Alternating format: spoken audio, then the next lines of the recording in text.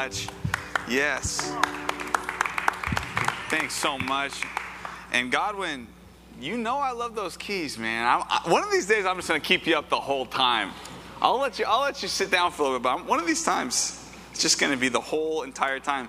It's so good to be with you. And last night, did that not just feel so good? Knowing that we're going to the World Series. I mean, that's really what the sermon is about today, is that God heard my prayers, specifically mine. No, it was wonderful. What a cool community experience. And it's so good to be with you this morning. So many great things happening in this church and all over the place. And we are in the book of Nehemiah, this story of an underdog people. The threat of being dissolved into the nations, losing their identity, losing their history, losing their sense of solidarity and community. And God betting on the underdogs and saying, no, I am with you, and you will build again, and you will revive and renew again. It's a great story. It's a powerful story. And we've looked at all different many different chapters, and today we're going to look at chapter 5 in a few minutes. It's a beautiful passage. Now I want to start with the question, and it's just sort of like a survey, like what is it for you that there's never enough of? Like, what is that thing for you in your life, in your experience, where you're like, there's just never enough of blank? Like, what is there just never enough of? Any thoughts? Anyone have like a thing that pops in your mind immediately? Like time. How do you feel time? Oh, man, I have so been there. I remember when I was finishing up my graduate work, I'm getting ready to defend my dissertation. I did not have enough time. I would see people just hanging out in coffee shops, and I want to go, can I rent some of your time? Can I have some of you and put that into my time somehow? It's just there's never enough time. What else? What are some other things? Yes? Peace. Shalom. Irene. Peace. Ooh. These are all very deep. I was going to say guacamole. Like, that is the thing. And we go to Chipotle. I'm telling you something. There have been more marital therapy sessions oriented around Chipotle distribution than anything else, probably. Right, Bray? Huh? Give me an amen in the front row. Look at this beautiful lady. Goodness gracious. There's just that little cup, right? And like, really? Or like, how about orange juice at a breakfast place? Like, you want a little shot of orange juice? You're like, I pay like $6 for this? All right. Never enough. I want more. What else? Sleep. Look at that. As if on cue. Sleep. Yeah, sleep. Like when my kids are fighting to go down, right? I don't want to take my nap. I'm like, I wish some giant would come into this house, pick me up, and just put me in bed and say, sleep as long as you want. How good would that be? We need more of that in our life. That's next week's sermon. What else? Any other fun ones or real ones or anyone? What do you not have enough of? What do you like, there's never enough? Clear direction. Yeah, like, what then should I do? Lord, what would you have me do? Give me some clarity. I need more.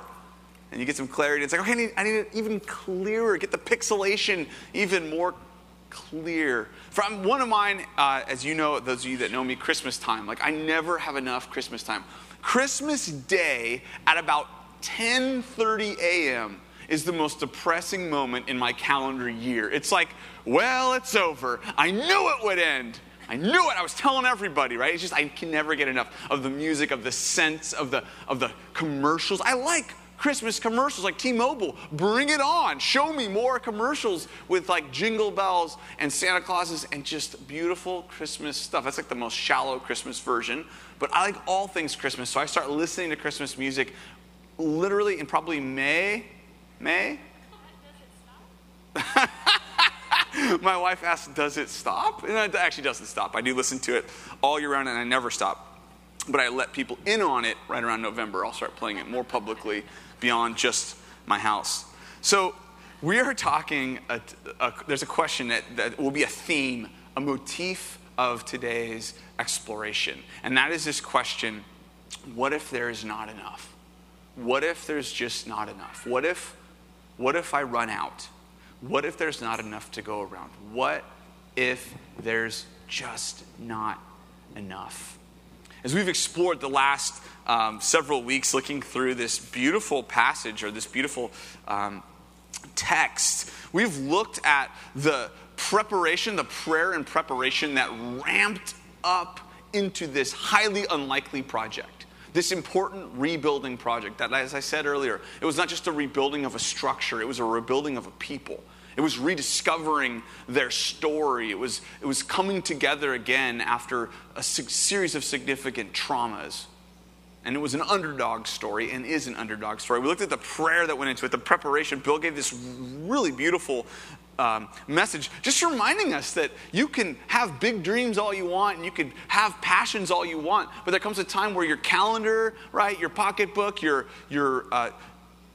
communication with other people on the team has to happen to bring something beautiful about. We talked about the leadership that went into this. Todd's given several great messages looking at Nehemiah as a leader. We talked about the shared nature of this project. It was Israelite next to Israelite, neighbor next to neighbor, arm in arm, heart to heart, rebuilding this community.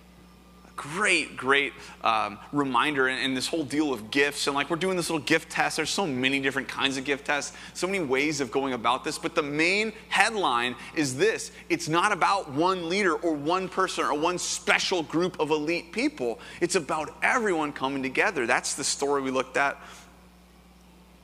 And then last week, we saw the first taste of external opposition. From outside, looking in on the work that Israel was doing and saying, it will not work. You will fail. Todd's illustration has stuck with me. I don't know about you, but all week long, just when he was talking about how he did flip turns in swim, right? So in his swimming team, and if you haven't heard it, listen, it's online. He would do these flip turns, and he had someone in the water behind him, one of his partners on his team, that was kind of, I don't know, being a jerk at the time, I guess, that said to him, "You have the worst flip turn I've ever seen," right? And Todd, he mentioned that, what do you think is in my head every time I do a flip turn now? Right? That line, it's how powerful external criticism can be, how dangerous it can be. Today, our text reveals something perhaps more subversive, something perhaps more destructive. It's an infection from the inside out of Israel. It's a threat that is internal, threatening the building project, threatening the rebuilding of the community, threatening the renewal of Israel that has been worked on so diligently. Today we look at something threatening to rot Israel from the inside out. A cancer that is seeking to destroy slowly and surely all of the sort of pillars of work they've been doing. And it brings us into the shadow of scarcity. It's a topic, you'll hear me say that a lot today. And Tommy gave an amazing sermon months ago on this idea of scarcity and abundance. But the shadow of scarcity, what if there's not enough? What if I run out? What if there's not enough? And so I want to look at this profoundly human habit of heart and mind. This profoundly human mindset and heart set. That we're going to see it on display, showcased in Nehemiah chapter 5. It will be crystal clear there. A wonderful presentation of a moment where this internal disease, this social, psychological, spiritual disease threatened all the work that had happened. We're going to see it there, but we're going to step back and the large sort of do a panoramic sweep of the story of the scriptures even, and notice where this notion of scarcity, this attitude, this heart of scarcity has threatened so many and brought so many of the darkest moments in human history. So that's what we're going to do today. So let's begin just in Nehemiah chapter 5. You can read along. What I'm going to do is read and then make commentary, a little bit of commentary as we go, a few moments. I'm going to read the first probably 2/3 of this chapter, Nehemiah chapter 5. And this is in the throes of the project. This is like hard hats and those beeping noises that trucks make, beep, beep, beep, beep, and jackhammers and all that stuff I would think of on a construction site, minus all that stuff because it was ancient Israel. They didn't have it, but it's right in the middle of the project. Now the men and their wives raised a great outcry against their fellow Jews. Some were saying, "We and our sons and daughters are numerous. In order for us to eat and stay alive, we must get grain." Others were saying, "We're mortgaging our fields and our vineyards and our homes to get grain during this famine." So not only are they in a very unlikely building project, not only are they coming back from a national trauma that would have reshaped the furniture in almost all of our hearts and minds if we went through it. Not only are they a delicate, vulnerable, militarily vulnerable people, but there's a famine in the land.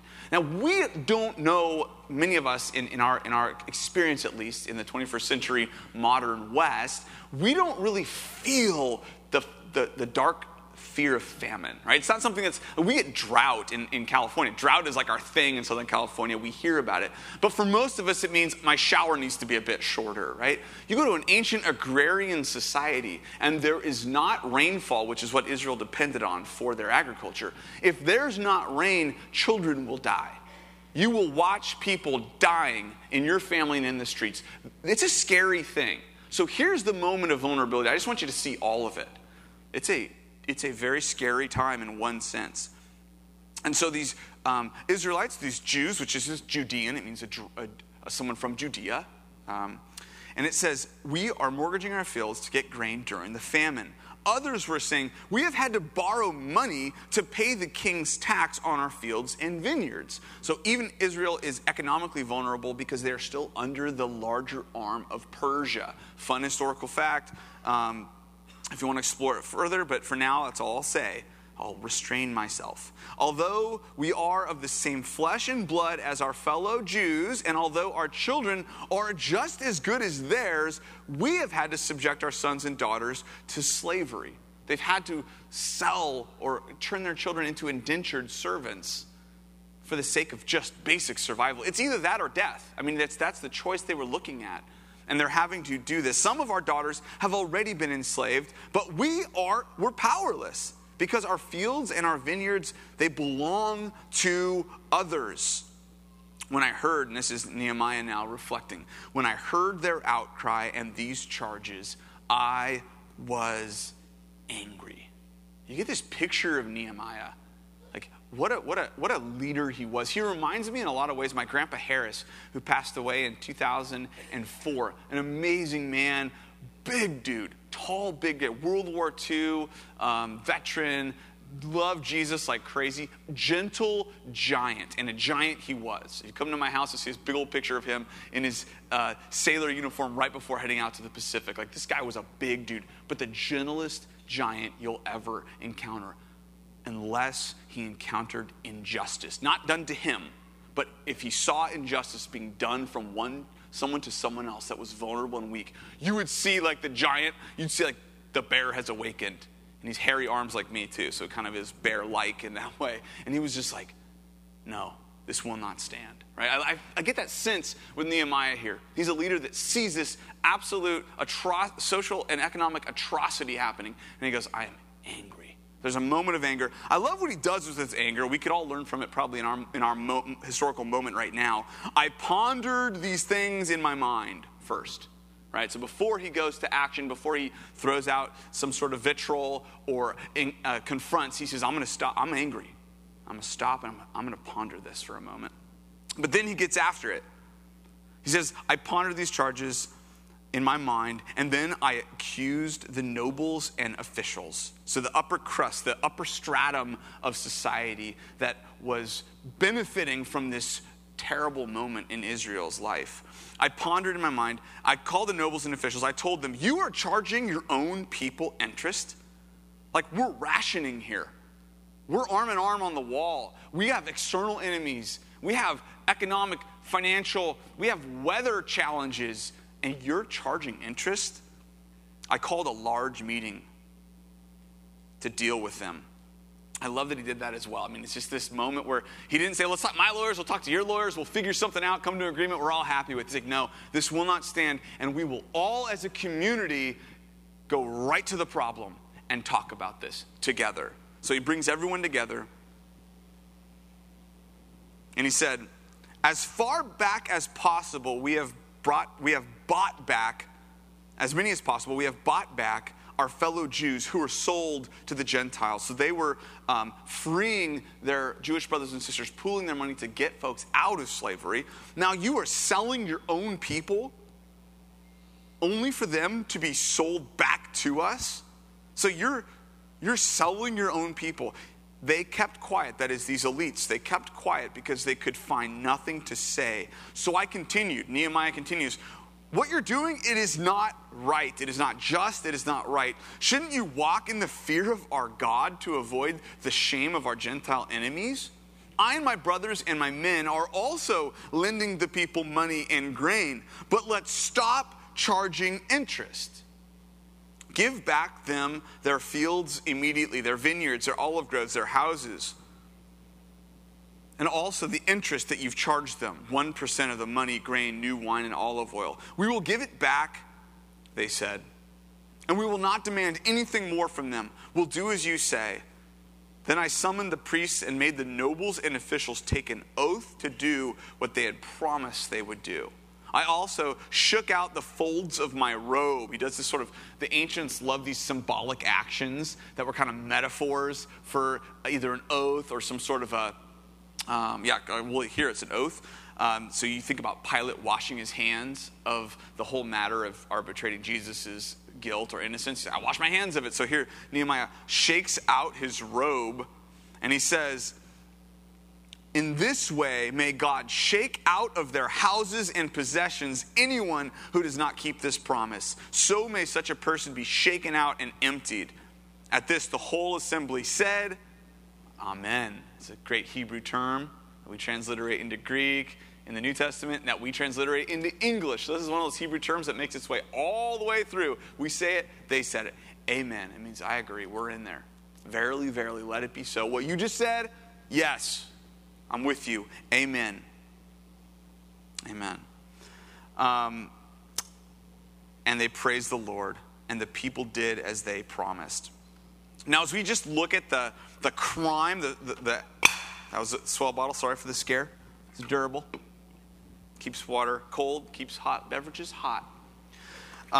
As we look at the crisis here, it could be so easy for us to say, wow, those are some selfish economic monsters that in a moment of total vulnerability, they're exploiting their own kin for the sake of profit. Who could do such a thing? Oh, disgusting. And it's easy to look with an enormous condescension, right, at this moment and say, how could they possibly do that? But what I want to suggest today is that when we dig deeper, when we excavate a bit further down in this atrocity, what we're going to find is a force of atrophy, a force of entropy, a force of destruction that has actually been with human beings as far as we can look back on. This notion that I've called scarcity, this mindset, this heart set of scarcity. And what's interesting here, and I'll talk more about it, the scarcity is not necessarily coming from the understratum, those who were oppressed. It's actually coming from the well-to-do in this situation. It's these nobles and elites who are operating with a mindset and heart set that says, this famine isn't good. This famine may last longer than we want. We have to make sure that us and ours are cared for first. Make sure that we're safe. Make sure that we're secure. Make sure that there is enough, because there might not be enough. There might not be enough. And so the elites, as they charge this interest, I don't picture them, I don't see them in this passage as just gleefully going like Scrooge McDuck, if you remember DuckTales, right? Money, money, money, diving into his diving pool of money. Does anyone remember that? I was a kid in the 90s. So like that would break your neck, I'm pretty sure. But he did it all the time, so I guess it was safe, right? Like, I love money. I don't think it's just this love of money, but it's the love of feeling that in this symbol, in this symbolic piece of metal, I have security, and there might be enough if I have enough of this. It's a drive. It's deep. And what I want to do right now, I'm not going to go to each of these passages. I just want to, in like 3 minutes, hopscotch through the story of this in the sacred scriptures, the story of scarcity and just where it rears its ugly head again and again. Let's just go all the way back to the garden in the Genesis account. You have this Nahash, this serpent, right? This chaotic serpent coming to Eve and saying, hey, Eve, there's something that you're lacking. There's something that you don't have enough of, and more could be secured. This tree, this provision of wisdom and knowledge, God's not giving you everything. You need to get it. You need to make sure you have it. I'm paraphrasing. I'm going to paraphrase this whole journey we'll be on in the next couple of minutes. And she examines her situation. She examines the tree and says, I got to make sure I have enough. I need to make sure that I'm not lacking what God may not be able to provide me when I need it, and reaches out and partakes, right? And you have this first rupture of human and divine relationship that sends shockwaves throughout the rest of human history, that poisons the well of humanity, both relationally and vertically. Think back to another great moment in the history of the people of God when you think about the Exodus account. When God brings his people out of the then greatest ancient Near Eastern kingdom of Egypt, this empire, unlikely, impossible journey out of slavery, this massive enslaved people, God brings them out with signs and wonders. They see it, they observe it, they note it. The text is very clear about that. And then when they're in the wilderness, they say, we're going to die, we're starving. And God presents them with mahu. Literally, it's manna. We call it manna. It literally means in Hebrew, what is this? Like, what is this? Yeah, try it, eat it. Delicious. And they say, but we want meat, God. There's not enough. We want meat. He's like, all right, I'll give you some quail. I'll give you tons of quail. It's going to come out your nose. There's so much quail. And then they finally see the promised land. And they look at it and they say, we can't take it. We're a beleaguered slave nation. We can't go in and take this land that has strong points and security and has a military that far surpasses ours. We can't do it. Let's go back to Egypt where at least we're safe. The siren of scarcity calling them away from what God has for them, calling them to a place of self-protection, a place of protecting their vitals. When you think about judges and the incorporation of other Syrophoenician or Canaanite deities into the worship of the house of Israel, God was very clear in the scriptures. It's like, there is one God, and I don't want you to have any other gods. I don't want you to follow any other gods. I am the only God. I am the one. And yet, if you, again, are relying on crops growing out of the ground, or your children starve, it can be very tempting to say, but what if it would help to have a consort for Yahweh? Wouldn't it help to have another fertility deity in the field?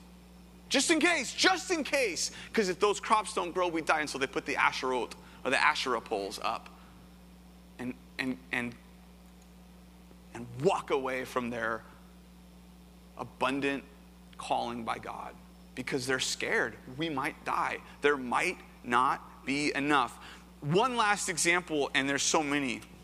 When you think about Mark chapter 14 and John, the Gospels, chapter 12, there's this story of Jesus right before he's going to be crucified. He's going to go into Jerusalem and be killed as an insurrectionist in the Romans' perspective and as a blasphemer from the Jewish elite's perspective. Right before he goes, and as a savior from our perspective, lest we not forget. And as he's about to go in, there's this beautiful moment in Bethany where there's a woman, we're told by John, it's this lady Mary, who she has this jar of perfume of like this is a swell bottle once again, but she has this jar of costly perfume. And in antiquity, often you would keep your savings account in commodities. Terrible investment, right? Don't buy a Ferrari now thinking it's going to appreciate. Bad investment. But in the antiquity, keeping your savings in precious goods that could be sold when needed in small amounts. She takes this whole thing, which we're told is about a year's wages. So let's say, it makes $75,000 a year. She takes this and she breaks it over Jesus and anoints him with $75,000 worth of love, $75,000 worth of life security, $75,000 worth of recognizing you're not just going into Jerusalem for Passover, you're going into Jerusalem to be the Passover lamb. She got it, Mark says, when no one else, especially the dudes, didn't get it. She got it. And if you look closely at that text, it is in that moment that one Judas Iscariot says, I'm done with this movement. You just allowed a woman to waste that much money on an act, on a shenanigan. I'm out. I can't do it. Right? That siren of scarcity. Will there be enough? We need to hold on to these. We need to be wise with these things. Even a guy like Judas leads him to one of the biggest betrayals. There was many factors, of course, in his betrayal, but that was certainly, the text points us to one of them. I don't even have to go into all the texts where Jesus says things like, you can't serve two masters. You're going to either love one or hate the other. You can't serve God and money too. Why do you keep going back to that, Jesus? You talk about money like crazy, except for you're not passing the plate trying to raise money for a private jet to get you from Galilee, Nazareth, maybe up to Antioch. No, instead, you're telling people beware of tight-fisted scarcity. That's what I put on that point. When we see these elites, we're not seeing something new. We're seeing them living in this land, this wasteland of tight-fisted scarcity. And I don't know about you, but I've been there. And I'm there a lot. And that comes back to me quite a bit. Like in my house, just the way our economic arrangement is, I'm the one, I work to make money. My wife does all the hard work, which is like seriously loving on our kids and everything else. I have the easiest job in the world comparatively. But given that my responsibility in my mind is to provide, I can't tell you how many times in my head I've walked down the road of, what if something happens? We get in an accident, there's a hospital bill, I lose my job, and we can't afford it, and I'm homeless. Like, I walk that road in my mind, and I don't know, maybe I'm weird. Anyone there with me? Anyone ever do something like that? You kind of go, you catastrophize in your mind, and you're just like, what if there's not enough? What if I run out? And it leads me to say, gotta pull back. Now, as the blurb says, I'm not condemning wisdom and planning and being shrewd. There's tons of scriptures on how to be wise with our resources. What I'm talking about is a fear-based posture that says, I have to be careful. There might not be enough. And then when God does this all the time, he kind of taps me in the heart, goes, hey, James, you see that right over there? You see that need? No, I know you see it. Well, what need, God? I got to keep going. I can't, not right now. No, you see that need. Okay, God, well, I'll pray about it. That's great. My prayers are with you. Be well and fed. And that tap comes again. No, you see that need. You see what's going on there. And you go, all right, Lord. But God, I might run out. There might not be enough. There might not be enough. Sometimes you miss these beautiful opportunities to say yes to something God's calling you to do because you're scared and you're tight-fisted and you're missing out. And that's what's happening in these moments of scarcity. It's very common. You see it. It's a mentality. You see it oftentimes with foster children that are coming in from neglect. When we had the girls, one of the first things you notice is the food. When it comes time for food, they're cramming their mouths with as much as they possibly can. And if you come near it, they're very scared. Foster kids will often hide food and steal food. They'll steal these things. Why? Because their mentality is, I know there's not enough. Because I've only been around people that have not provided for me, and there's not been abundance, there's been scarcity, and so I have to protect. And it breaks your heart when you see it. It really does. Because you see into this past, like a crystal ball into their past, and realizing that the truth for them has not been abundance, it's been scarcity. And they're hiding and they're living this life. And I'm telling you, if you read the scriptures, the metaphor of going from estrangement to adoption, that's the picture of the gospel. We're not just, I went from sinful to forgiven for sin. No. That's a tiny piece of it. It's a great piece. But the bigger story is you went from being orphaned to being called son and daughter and beloved one. And so the place that we see the people of God is a place of living in this kind of orphan mentality of there might not be enough. I have to take care of myself first. And then the opposite, we get this beautiful picture of Nehemiah, and I'll just finish the chapter off. In verse 14, he gives his own example. He's not just preaching a great sermon, which is surprisingly easy to do compared with living it out. My Monday morning implementation of the stuff I say, or Bill says, or Todd says, or Matt says, or Denise says, or Janie says, my implementation, or Jazz says, is way harder. And here Nehemiah is about to show, like, I'm not just telling you stuff. This is how my lifestyle is, and yours needs to be. He says, moreover, verse 14, from the 20th year of King Artaxerxes, an Egyptian Persian monarch, when I was appointed to be the governor of the land of Judah until the 32nd year, 12 full years, neither I nor my brothers ate the food allotted to the governor.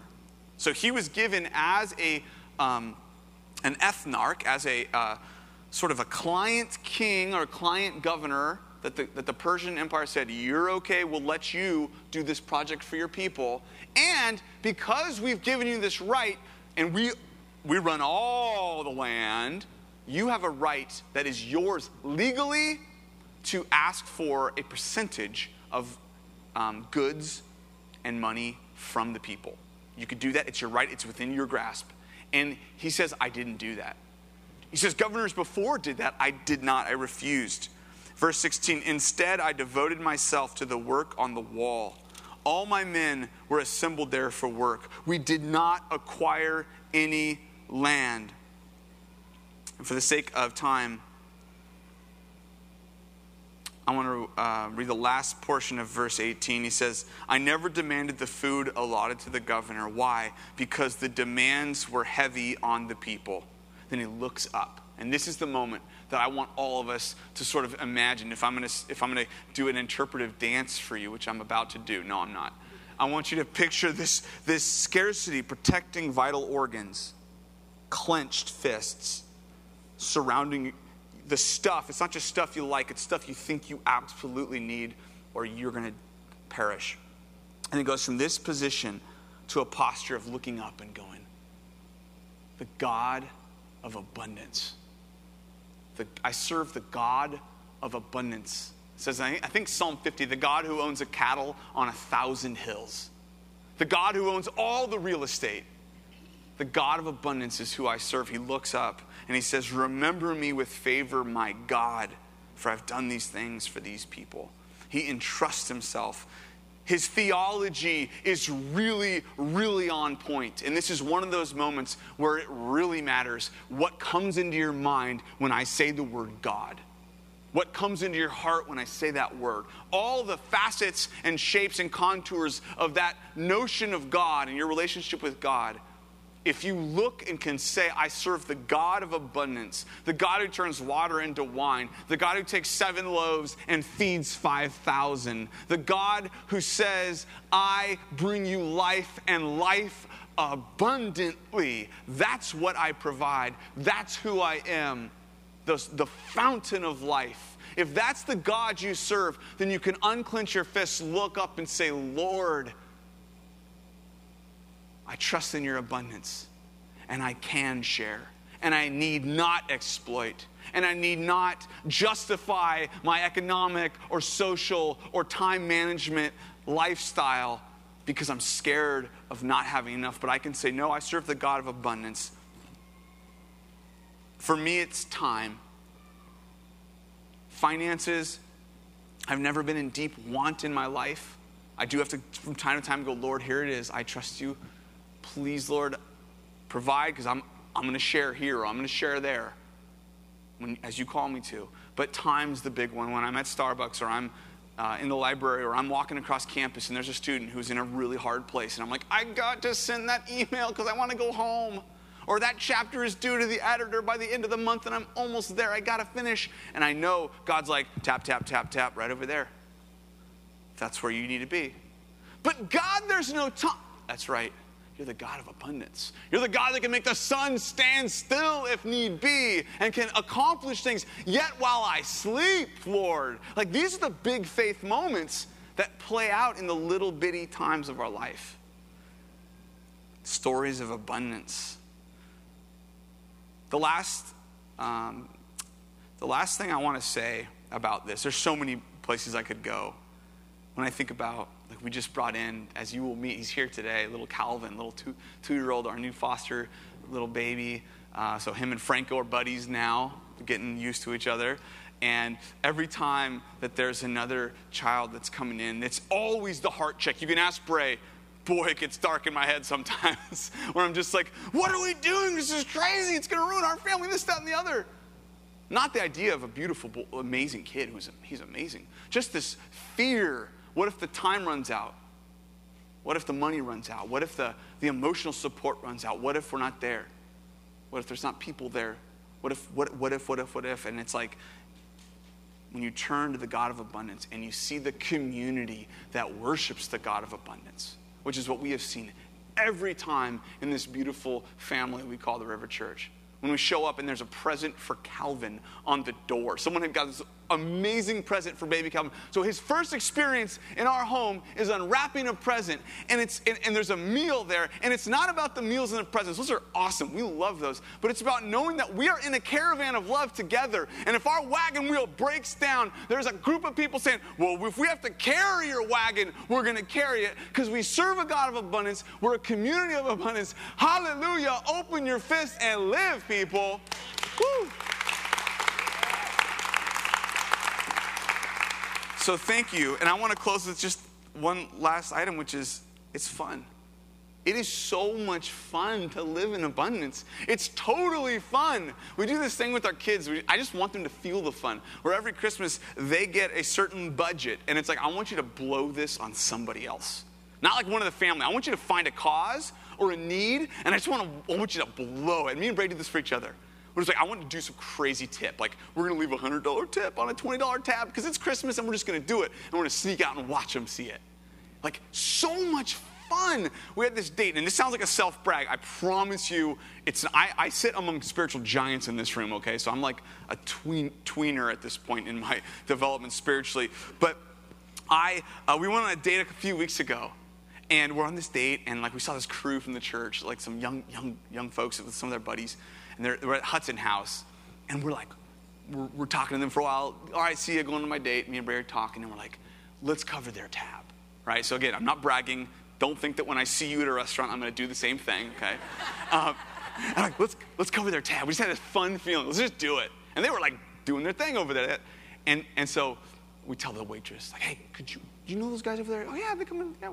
Could you cover their tab? Just don't tell them. Keep it a secret. Like, okay, cool. And then she goes over there. They leave, and they go, you guys are just punks. What are you thinking? You're crazy. They leave. And then we get our bill, and it's their bill. They had asked the same waitress before they knew they were getting picked up to cover our bill. Okay, so we just bought each other's dinner, and the server, she's like, what is up with these people? And it's like this fun moment of just saying, like, one of the things that's going on is we serve a God of abundance, so it's fun, and you can actually do things, and you're not living paralyzed in fear. And that's the story of Nehemiah chapter 5. And we're going to turn to something we do every week, which is communion. And that is just, again, another reminder of abundance. It is the God of all creation providing abundantly to cover a chasm that our own rebellion has dug out. You could not sin too much for God. You could not do something too bad. Why? Because he's abundant.